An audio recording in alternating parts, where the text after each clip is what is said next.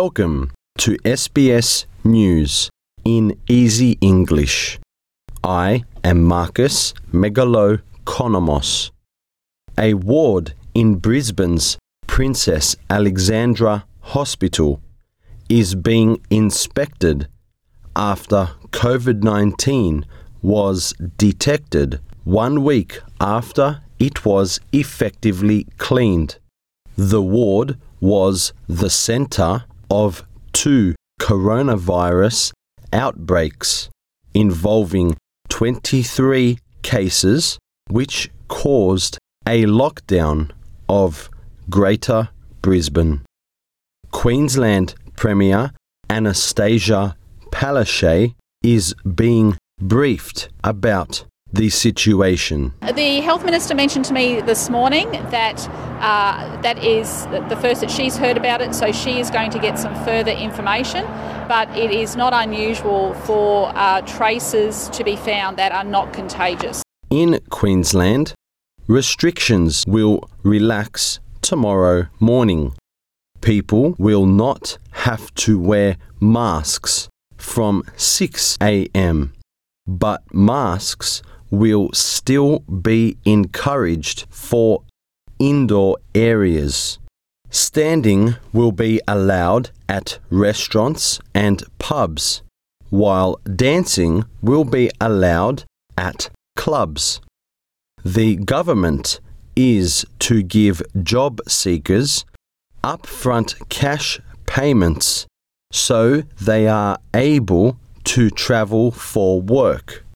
Part of the program, eligible job seekers will receive up to $2,000 from May if they move to a new area for ongoing work.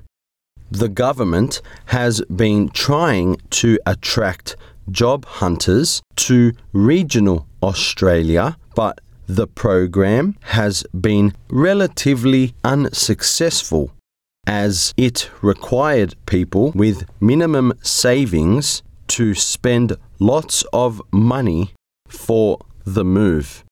Tonight, Trade Minister Dan Tehan travels to Europe to try to convince governments and leaders to lift restrictions on vaccine exports. Very keen to discuss the export restrictions that the EU have put in place. I had a call from the New Zealand Trade Minister yesterday. He's very keen for me also to make these representations, joint representations, because New Zealand is also very concerned about the EU export restrictions that have been put in place. America's leading health expert, Dr. Anthony Fauci, is urging people to remain calm about the pause on Johnson & Johnson coronavirus vaccines.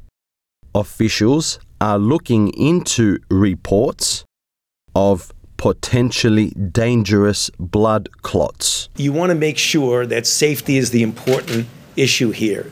We are totally aware that this is a very rare event. We want to get this worked out as quickly as we possibly can.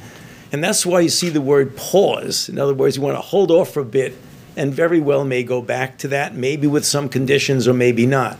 Many countries around the world have followed in pausing the use of the Johnson & Johnson COVID-19 vaccine. And in sport, Australian athletes going to the Tokyo Olympic Games are counting down 100 days to go until the start of the event.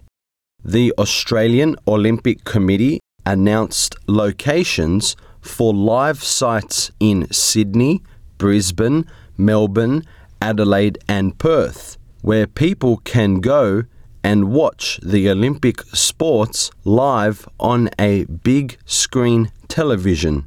Each site will operate from the 23rd of July to the 8th of August and will feature special appearances by Olympians, opportunities to play some fun sports, and enjoy Japanese cultural experiences and food.